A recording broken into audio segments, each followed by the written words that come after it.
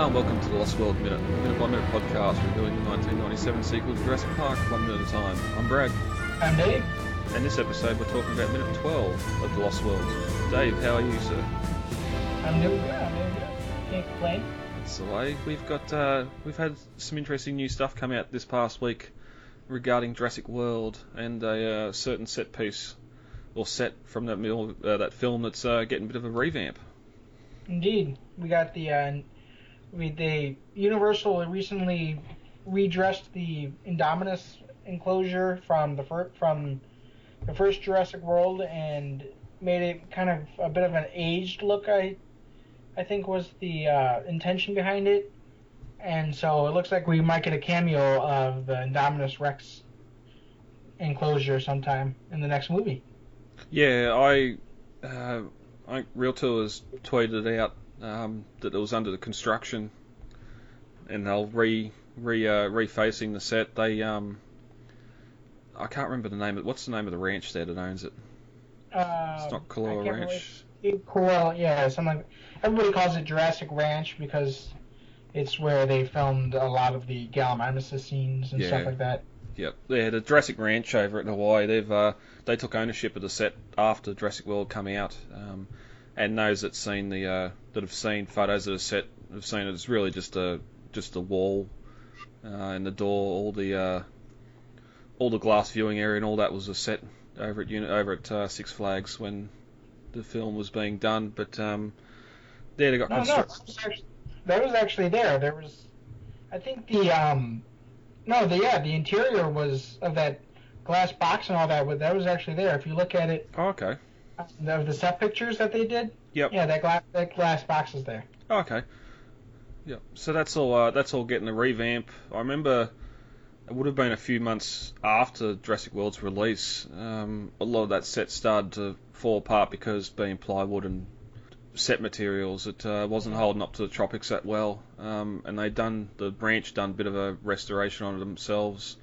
But even now, seeing half it. Well, it's been done now, but seeing the initial photos of it being half rebuilt, you see a lot of old rotten timber and that.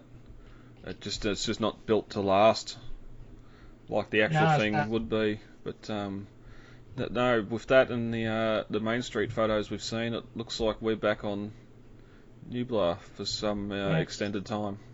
Mm-hmm. It was one of those pieces of plywood. There's a little secret hidden based on the original script of Jurassic World, where the Indominus Rex was at first the Diabolus Rex. Yeah. And one of the timbers is spray painted D-Rex set. That'd have to be a little wink from the set builders, wouldn't it? Mm-hmm.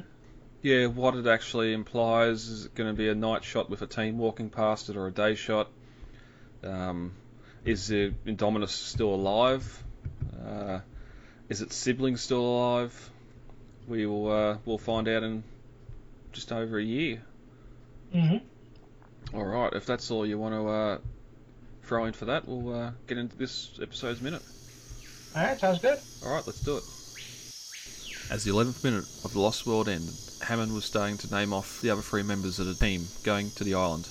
Nick Van Owen, the video documentarian, Eddie Carr, the field equipment expert, and a third member, paleontologist, which he puts under his arm, hiding from Malcolm.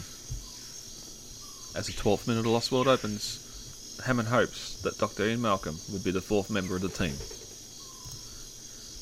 At 11 minutes and 5 seconds, Hammond begins to walk around from behind his desk, taking Malcolm by the hand, saying that since the accident in the park, that InGen has been on the verge of Chapter 11, and there's been members of the board that have been wanting to take control of InGen from him. At 11 minutes and 22 seconds, Hammond tells Malcolm about how a couple of weeks ago a British family on a yacht cruise stumbled upon Site B and their little girl was injured, but reassures him that she's fine. At 11 minutes and 49 seconds, we get the trailer line from Hammond. It's only a matter of time before this lost world is found and pillaged. At 11 minutes and 46 seconds, Hammond continues with public support is the only thing that can help him to save the animals on the island, and he needs a complete photo record of those animals alive and in the natural habitat. At 11 minutes and 58 seconds, Malcolm responds, so you went from capitalist to naturalist in just 4 years. And this ends the 12th minute of The Lost World. So we start minute 12 with Hammond hoping that Malcolm would be the fourth. With all the back history that we know about the Jurassic Park incident, what chance did he have of getting Malcolm to go? And he hasn't brought the checkbook out yet either. No, he hasn't. And we also get a bit of dialogue here about InGen's been on the verge of Chapter 11 since the accident on the park, which again makes you wonder if they've been selling or what their revenue stream's been like since then. If all those lawsuits and the millions spent that we heard in the deleted scene are true, then if they're on the verge of Chapter 11, that was pretty much all their money that they had gone in lawsuits and that sort of thing. So, well, lawsuits and the fact that building Jurassic Park was probably a very expensive project. Not only did he build the Isla Nublar resort, but he had sort of like almost completed the Jurassic Park San Diego project that he was initially going to create. And so that probably sunk a lot of money into creating that. And so for InGen to not have any revenue from it whatsoever, from the Jurassic Park project, it's just, I'm sure that had a huge impact on their revenue. Yeah, especially when Ludlow says later on that the Jurassic Park San Diego facility can be up and running in a matter of months. Like, that's how close they got to having it built, having it completed before they abandoned the idea, and it's just dumbfounded or boggles the mind that they could go and have all the money spent on that and then have no return on investment from it, and then go and spend a hell of a lot more money on the island idea. It's a wonder someone wasn't calling for Hammond's head back then from the board. I don't doubt that they weren't. But alas, it will be something we probably will never see or know more about. And we also get he brings up here that he's been able to stop them from exploiting the island. Up until now, we get the recap of Kathy and the British family on a yacht cruise stumbling on the island. Confirmation that the girl's fine. And the board using it to take control of InGen from Hammond, which we've seen pretty much in the last Ludlow scene. Yeah, that's probably also what contributed to the cutting of that deleted boardroom scene, was the fact that, kind of like in Star Wars: A New Hope, when Lucas cut the scene where Han Solo meets Jawa, because it already, pretty much all the dialogue had already been covered by Greedo in the cantina. Yeah. Was a lot of the dialogue that Ludlow had said in that boardroom scene is already covered in this scene, and it was just a matter of which scene is more important to the plot. In effect, this scene is probably more important to the plot, which is why that scene was cut. Yeah, it's sort of screenwriting 101. If someone's already described, or if you've already got one scene describing something, you don't have another repeat scene 5 minutes later. There's a few films at present that have come out that sort of do that sort of thing, and it's worse off for it.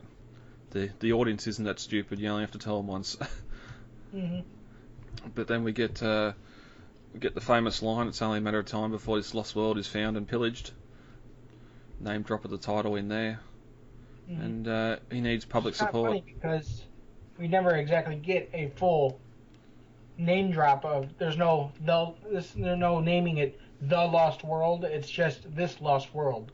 It's kind of like in The Dark Knight, where nobody ever effectively says The Dark Knight in the scene in the movie. It's just A Dark Knight. It's never about. Or they never say the actual title in the movie. So you're looking for the title in the movie, you're not going to find it. It's like Jurassic Park, where they said Jurassic Park multiple times.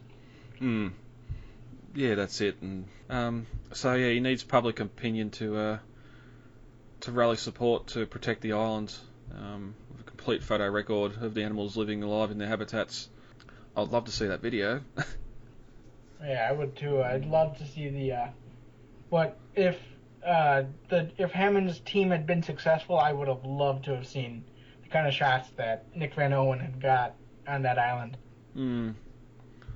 Yeah, it's hard to compare now to sort of the work of Attenborough and that all those documentaries he does at the moment. But go back to 93, or actually 96, 97, to what was coming out there, and I was still doing some great photography. They didn't have all the miniature cameras and that sort of stuff. Where I suppose with the dinosaurs, you wouldn't need cameras on ants or No. anything like that. But yeah, just even the promotional stuff to say, here, I've got this video, got this documentary of dinosaurs alive on an island, we created them, and here they are, we want to protect them. I just, first the denial, the skeptics, even showing them, going, yeah, well, this is good CG work, and Yeah, really.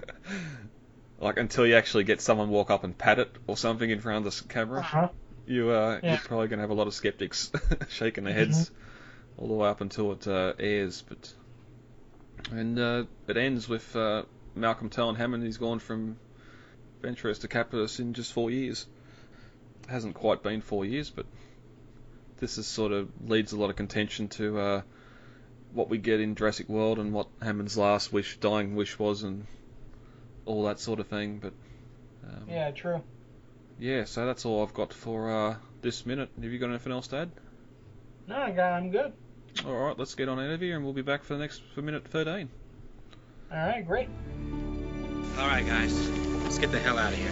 Contact details are on the website, thelostworldminute.com. You can email feedback to thelostworldminute@gmail.com, Facebook, The Lost World Minute, Twitter @thelostworldminute, and Instagram, The Lost World Minute.